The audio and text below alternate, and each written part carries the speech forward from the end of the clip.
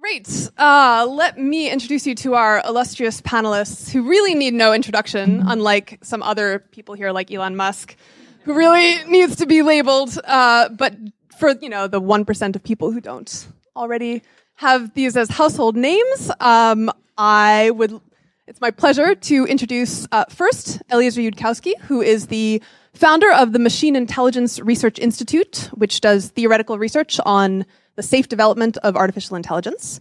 Eliezer is known best in some circles for writing the cult classic fan fiction, Harry Potter and the Methods of Rationality, which, just to give you a little context, my organization, Center for Applied Rationality, does workshops on training people in rationality skills, and back when I was doing the admissions interviews, I did like 100 of these, and one of the questions I always asked people was, how did you get interested in rationality?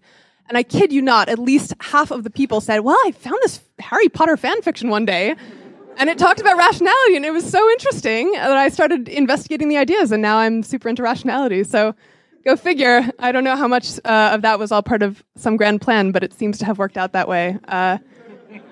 Anyway, on Eliezer's left is Professor Rob Reich, who is a professor of political science at Stanford University. He's also the co-director of the Center on Philanthropy and Civil Society and director of the Center for Ethics in Society. And Rob also frequently writes about philanthropy and sometimes about effective altruism in publications like the New York Times and the Boston Review. And to say what's obvious now, I'm not the former labor secretary. Right. Yet, growth mindset. Right.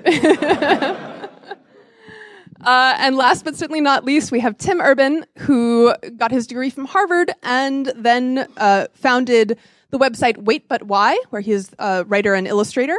Wait But Why is, it's a little hard to describe. It's long-form articles plus diagrams and pictures that are about artificial intelligence, psychology, philosophy, technology, life, the universe, and everything.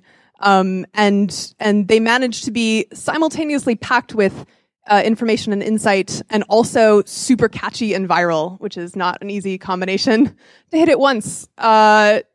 Tim, according to his website, his areas of specialization include drawing stick figures at a 4th grade skill level, which used to say 2nd grade skill level, which was crossed out, and now says 4th grade, so I guess your art has improved, which congratulations. It's getting better. Yeah. So we're going to kick things off by inviting each of our panelists to do an up to 5-minute introduction, either to their work in communications or to a particular topic in the space of communications that they happen to be particularly interested in right now. And then after that, we will launch into discussion. Yeah. I need to put something up on that screen somehow, so someone else can go first while I figure out how to do that. Sounds good. Do we have a person who knows anything about AV? Yeah? Cool. Why don't you consult together? And Rob, do you want to start things off? Sure.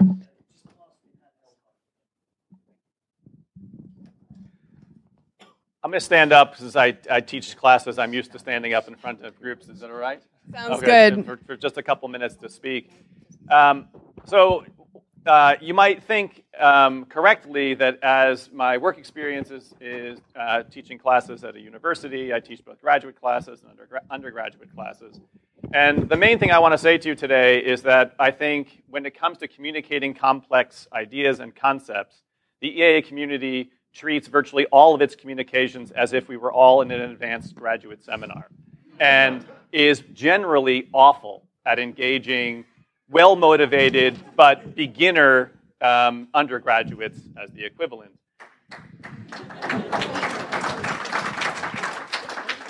So I want to assume as the audience then that we wish to communicate to, if I want to make myself a member of the tribe, a well-motivated undergraduate beginner audience, and then posit the things I have to say with that as the background. We're all pretty good at communicating to the advanced graduate seminar. So just by way of illustration, I'm wearing a GiveWell t-shirt. I serve on the board of GiveWell. I'm obviously a fan of what GiveWell does, but their blog posts assume an unbelievable level of academic competence to figure out exactly what's being communicated. If you were someone, as I often do tell undergraduate students, go check out what GiveWell's recommendations. Sure, you can get the rank ordering and understand these 3 charities, but if you want to understand the reasoning, and you thought the blog posts were the main method of taking that on board, you have to go get a PhD in economics to begin to understand some of that, and that's a mistake, I think, not necessarily of GiveWell's, but of the EAA community in general. So here's my background sort of pedagogical thought with respect to how to engage an undergraduate audience, or for that matter, even an advanced audience, but nevertheless, here's what I aim to do. You have to understand something about where their heads are. There's a fancy term for this. You want to engage the zone of proximal development, which is to say, you can't begin to teach effectively unless you have a sense already about where students' heads are. And then what you want to do is you want to nudge them to a space of what I call productive discomfort. You want to have pressed them enough to begin to become uncomfortable with their own internal values, expectations, reflect on their behavior, and to think there's some gap now between what they're being shown or argued and what their lives are actually like, but not so uncomfortable that they flee from you and never return. So, you know, I could give you the historical explanation for this. My model, if you will, is Socrates, who went around looking to engage people in uncomfortable conversation. Of course, his story doesn't end well. They eventually put him to death because it was so uncomfortable for enough people that it became a problem. You have to figure out a way to engage people so that they're productively uncomfortable, not unproductively uncomfortable. So, a few things which I've just picked out of my, sort of casual tour around the EA community that I would argue against. I feel like a skunk at the party here a little bit already, but if we're about complex communication, complex ideas, I think this needs to be said. All right, so lesson number 1, point number 1, stop for an undergraduate beginner audience a kind of cultish obsession with rank ordering the goodness or badness of a set of acts we already conceive to be as good things. So, is it really necessary to engage a beginner audience by trying to argue whether or not donating a kidney altruistically to a stranger is better than adopting 20 children, as Larissa McFarker just described, or to give money to GiveWell's 3 recommended charities? All 3 of those things are really, really good things to do, and engaging an undergraduate audience, a beginner audience, with saying it's really important to figure out how to rank order them is going to be hugely alienating and a mistake. Second point, here's a kind of ordinary insight. It's really good about rationality. Rational argument has to rest at the base of anything that is productive discussion, in my view, certainly in a classroom setting. But nevertheless, story and narrative is essential to that in an ongoing conversational context. So I'll posit to you that if you think about who's had a greater effect in mobilizing as a movement more people, Michael Pollan or Peter Singer in the book about food, Michael Pollan wins by a long shot, even though the philosophical argument, with some modest differences, is expressed most clearly by Singer. To continue my role as a skunk at the party, if Will MacAskill is in the room, apologies to him. I've just met him for the first time. I will predict Will MacAskill's new book, which I had, but is now in the back of the room. You all have too, I'm sure, will be less effective in mobilizing a broad community than Larissa McFarker's book, which is due to come out next month. Partly, Larissa's just a fantastic writer, but she's writing in a way trying to engage people who aren't initially looking for rational arguments about rank ordering the best acts that they could do. Third point, there's a tendency with this undergraduate audience to engage them as if all of human life is an optimization problem. And what you're trying to do is solve for maximal efficiency in all of your activity. Your ordinary person just does not think like that. And yeah. I'm not against the approach, so this is not a criticism. It's a criticism only if you think leading with that to an undergraduate audience, a beginner audience, is going to have huge take-up. It'll have huge take-up in a grad student community, the EA community, not within a broad community that you're looking to draw on board. All right, fourth and finally, a familiar thing. One thing I think that in particular, both Will MacAskill's book and any broad-minded EA is good at doing is not erecting a kind of wall between reason and emotion.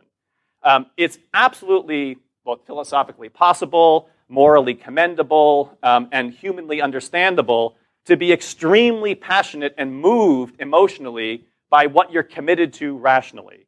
And so insofar as one of the messages of EA is reason should basically cabin and suppress our emotion, I don't think that's either a good communication strategy or, for that matter, philosophically correct and defensible. I'll stop there. Excellent. Thank you, Rob.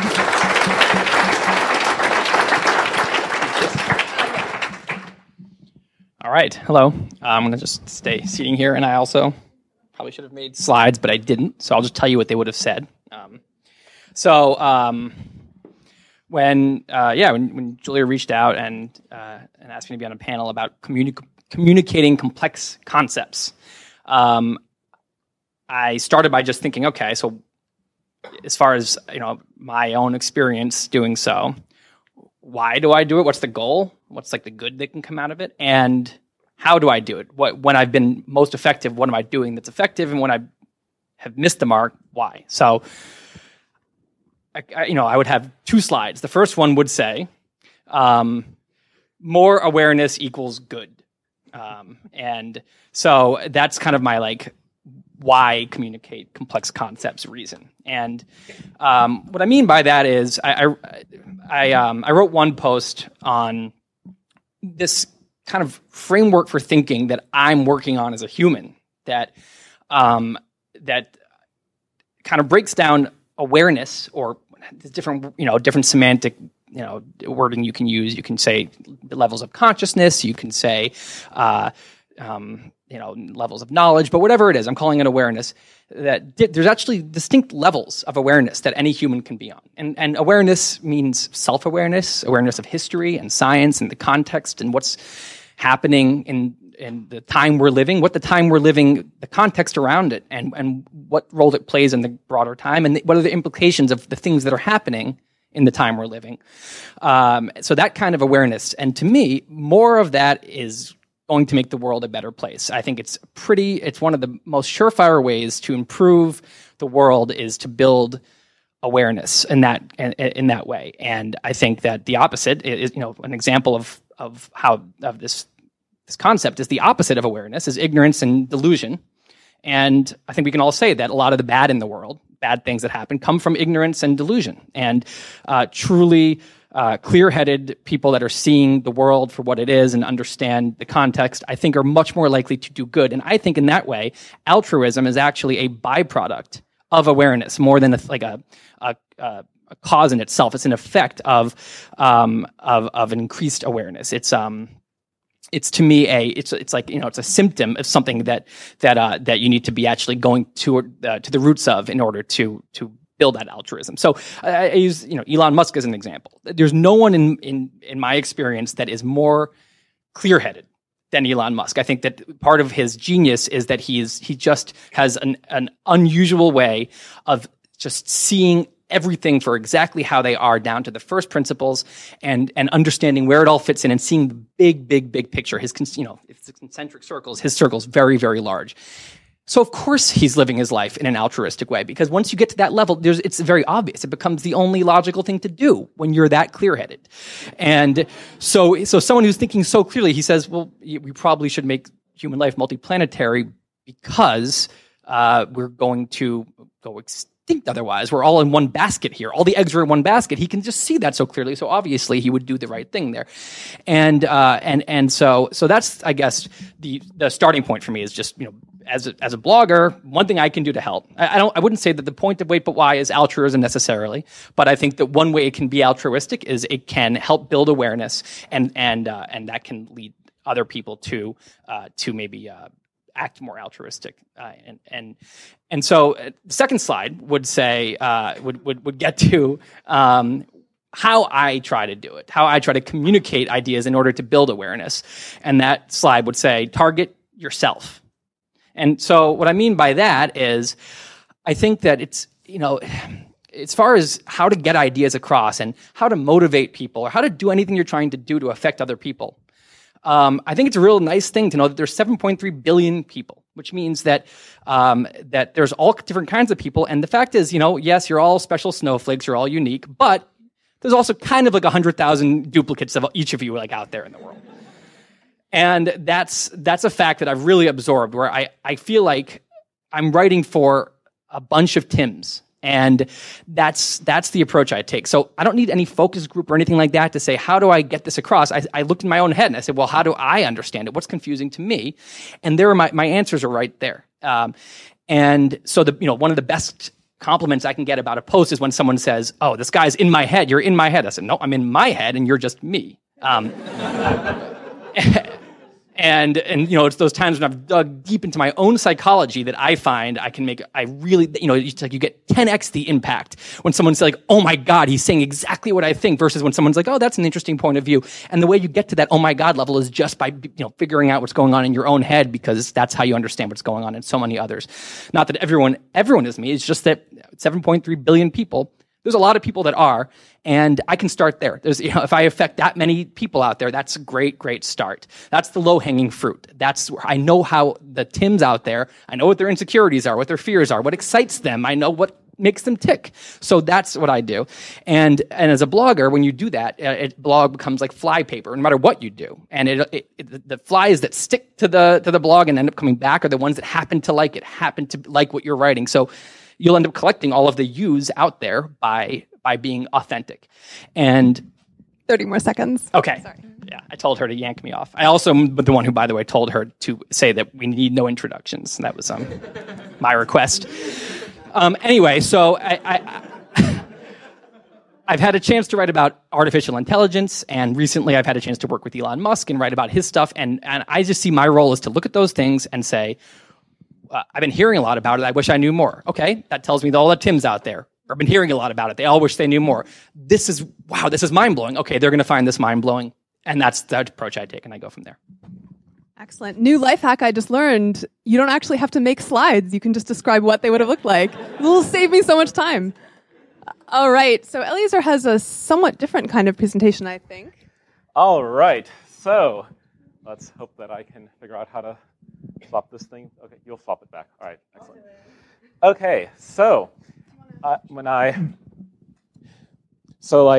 last night, I asked my wife Brienne, which of these 15 different things should I try to cover in my 5-minute opening talk. She was like, pick one thing that people will be able to do at the end of your talk that they couldn't do before, and have them practice it during the 5-minute talk. So the thing that I've picked is the ideological Turing test invented by Bryan Caplan.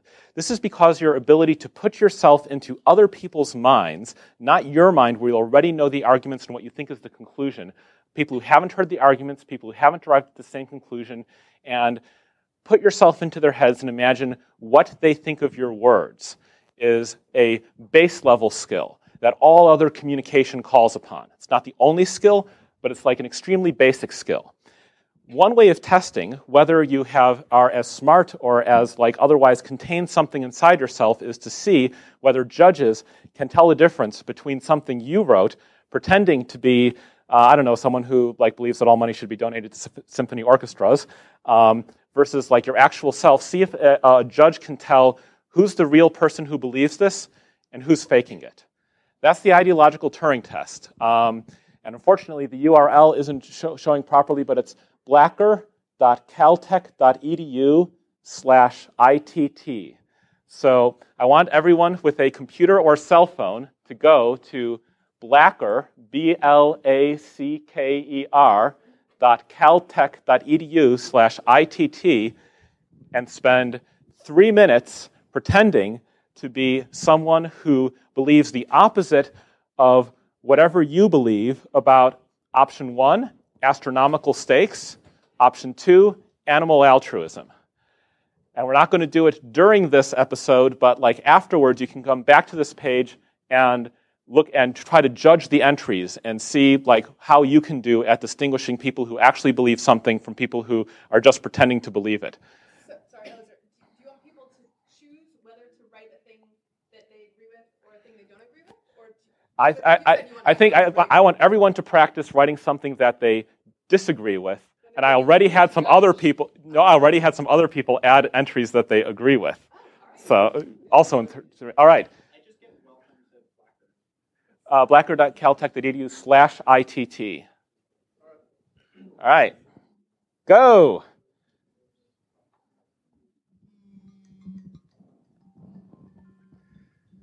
All right, down pencils or equivalent thereof.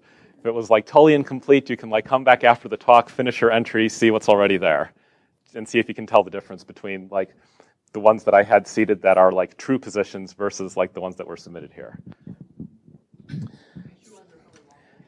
And besides the like base skill that you all hopefully just like tried to use, the other lesson is like to convey a complex concept, you sometimes have to convey a skill.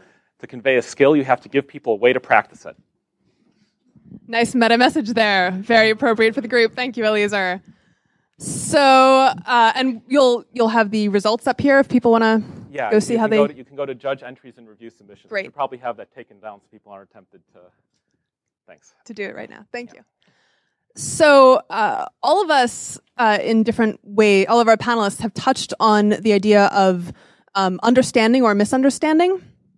And this is a topic that's been on my mind a lot as I do a lot of communicating as well, or trying to communicate.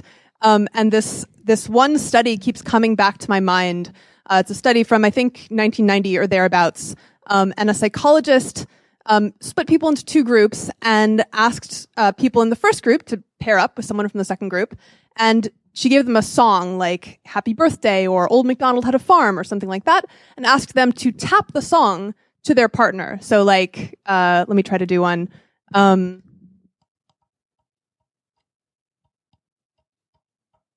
don't know if any of you could hear that. No? All right. Well, those in the front row. Did anyone know what song I was... Happy birthday. Oh, no, that was the Star-Spangled Banner.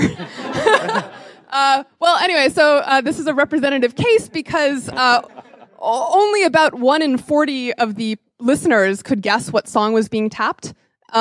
And she also asked the tappers to guess, what do you think are the chances your partner will get the song right? And the average probability they stated was 50%. So that's quite a disparity there. And the principle it's illustrating, or the phenomenon, is that when you have the song in your head, like I'm hearing Star Spangled Banner as I'm tapping, it's really hard to imagine what that tapping sounds like to someone who isn't hearing the same song in your head. And I think this is a great metaphor. It's barely even a metaphor for communication in general of concepts or arguments. And so I'm curious actually to hear how Tim's going to answer this question, because I find that when I assume my audience, or even when I have good reason to believe my audience thinks similarly to me, there are all these misunderstandings I never would have predicted.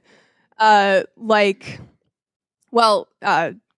of jokes that I make that people don't realize are jokes. I say something like, well, none of this matters anyway, because probably the singularity will happen tomorrow. And some people think I'm not joking. Or I just, misestimate the position that people started out from. And so I failed to nudge them in the right direction. Like I was giving an informal talk about vaccines and autism. And I was saying how, it's such a travesty because so many children's lives and health are at stake. And this guy in my audience was vociferously agreeing with me, and he was saying, "Oh, it's just terrible, the irresponsibility, the immorality involved." And I was like, "Oh, yes, it's absolutely terrible. I completely agree." And eventually he said, "Yeah, and can you believe the cover-up that's happening among the pharmaceuticals?" And I was like, "Yeah, wait, what?" And then I realized we'd been coming at this from totally different sides of the debate. So anyway, the question that I want to start with could be either what kinds of misunderstandings have you encountered when you've tried to get your message across, or if you like, you could answer what kinds of misunderstandings do you think EA, the effective altruist movement, has run up against or is running up against. So feel free to jump in, anyone who has thoughts. Okay. I love the Happy Birthday Star Spangled Banner thing. I think it's a great metaphor for there's some people that just have a talent for teaching. I'm sure as a professor, you're constantly having to think about what they're hearing with the tapping and not what you already know, because you know so much more than your students. So the way I would say, if you look at if you've ever been on Wait But Why and you look at the comment section, not everyone agrees with me, for sure. But that's not really what I'm concerned about. It's much more this happy birthday thing. I go back to I'm still writing for a bunch of me's, but the way I deal with the fact that I know more than my readers in certain areas is by thinking about, I actually have access to lots of Tims. I have access to 29-year-old Tim, 25-year-old Tim, 21-year-old Tim, 5-year-old Tim. I dig into those people too. So, for example, with AI, I knew nothing about it other than from watching movies. So when I researched that, all I had to do when I was writing that is remember what Tim 3 weeks ago thought and write for him. I'm writing to that guy before I researched. But when I'm writing about SpaceX, and I just did a section on all the planets, and I knew the diameter of Mercury when I was 3. Because I'm obsessed with planets. So there I had to dig into, a long time ago, the kind of thing that would have blown my mind when I was 7, because I happened to know. So the key for me is calibrating understanding, being able to picture what an average curious person where they would be, and then where I am, and being able to know how much higher or lower, and then dig into a Tim back when I was there. And that's the way I deal with it. But I think being aware of that is incredibly important. And I've missed it sometimes, and that's what does help, just getting a proofreader, someone saying, you lost me there, and my immediate reaction is always like, no, you're dumb, because I'm all attached to my writing, and then I'm like, no, okay, if they said that, that's not just them, they're thinking that I probably missed the mark. So. And we only have one mic between the 3 panelists, so you'll have to pass it along. So what I think of as sort of like the second phase of my attempt to write popular science began in, I think it would have been 2003 or thereabouts, where I was discoursing on the wonders of Bayes' theorem and how it is the secret of the universe in an IRC channel. And a person I knew who'd been sort of hanging out with the mailing list I was on was yes, secret of the universe, wonderful, wonderful. And then a bit later on, I tried to ask him how to use Bayes' theorem to apply the probability that something is a banana given that it's yellow. And they didn't know how to distinguish between probability of banana given yellow and probability of yellow given banana. And that was when I suddenly had this epiphany. I realized why schools existed and homework. It wasn't just a credentialing filter mechanism. There was actually a point to all the homework. And I set out on my next journey to explain Bayes' theorem so well that an 8th grader could understand it, and failed miserably. And the next iteration of that, I had some people to act as graphic artists, and was trying to build this this time for real, Bayes' theorem. I wasn't really aiming at 8th graders anymore, but med students. I can at least get med students to understand Bayes' theorem this way. And I had a test reader, and every time I showed it to the test reader, I needed to expand a new section, and the whole thing got larger